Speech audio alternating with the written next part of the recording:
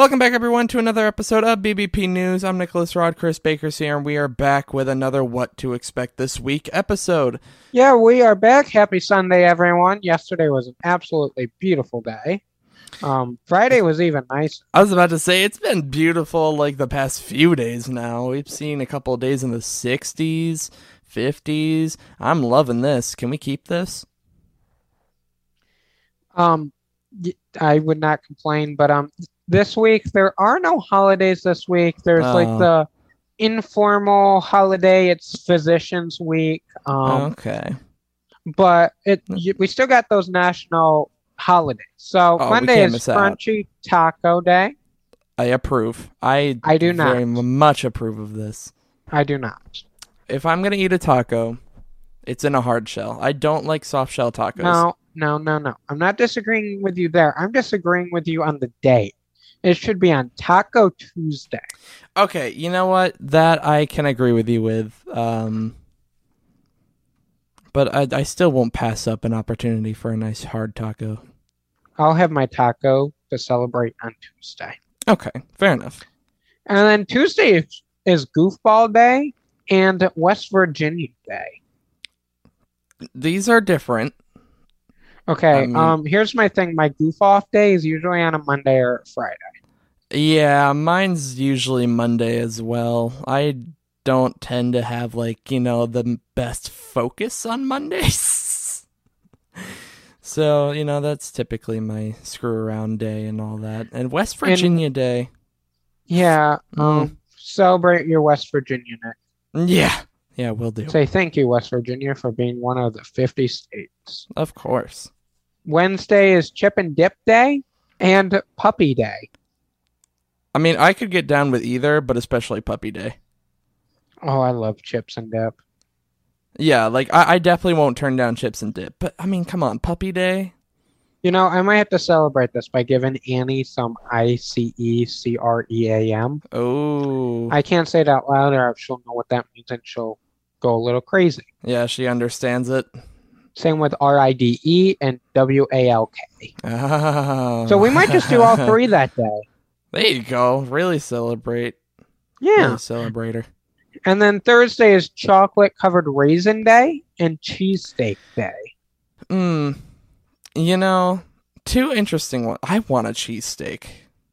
I want a Philly cheesesteak sandwich. Yeah, I've heard so many good things about Philly cheesesteaks. I've never had one, and I deeply regret that. And I want one so badly. Philly cheesesteaks are one of those things where I wouldn't recommend you ordering it from a restaurant. Really? Because I feel like if you go to the restaurant, why would you want to order a sandwich? I guess it depends on the type of restaurant you go to, though. Yeah, that's a good point. But I make a really nice Philly cheesesteak, and I haven't had them in years because you have to use a specific kind of steak. But yeah, steak is a little bit expensive right now. Yeah, but... And to waste it up, chopping it up, and putting it on a sandwich, I don't know about that. Philly cheesesteak would definitely be down for that. Chocolate-covered raisins? Yum. Not bad. Not bad. Not a huge raisin person, but I'll eat them in that format. Okay, listen. Not a huge raisin person, but you cover them with chocolate. And, you got something good there. And then Friday is Waffle Day. I see you definitely celebrating this. We've had a few conversations about waffles, you and I, both on and off air. And so I can definitely see you making a waffle for this day. Well, here's the thing. We've already had Waffle Day. I don't know if you remember this, but we've already had Waffle Day. So I was like, wait, why are we celebrating it twice? I wasn't arguing it. Yeah. Waffles are great. Wasn't arguing it. Well, Fridays is International Waffle Day. Oh, okay. But, yeah, I've been on a waffle kick, and same with a salad kick. One's healthy, one's not so much. But can't win them all. But we got some events going on in politics this week. Starting off with the Senate, they are in session. The Supreme Court confirmation process for Judge Jackson is beginning Monday morning. And on Monday afternoon, they are voting on the American Competes Act. The House is on recess all week. For President Biden's schedule this week, on Monday, there will be a business roundtable quarterly meeting at CEO headquarters in D.C.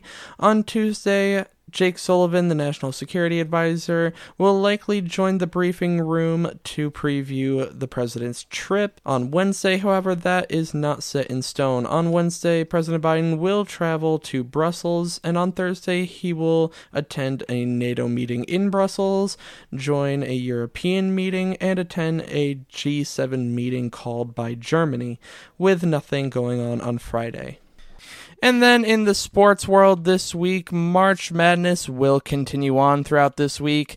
We will also have the first full week of spring training games in the MLB, and tomorrow marks the beginning of the Miami Open for tennis.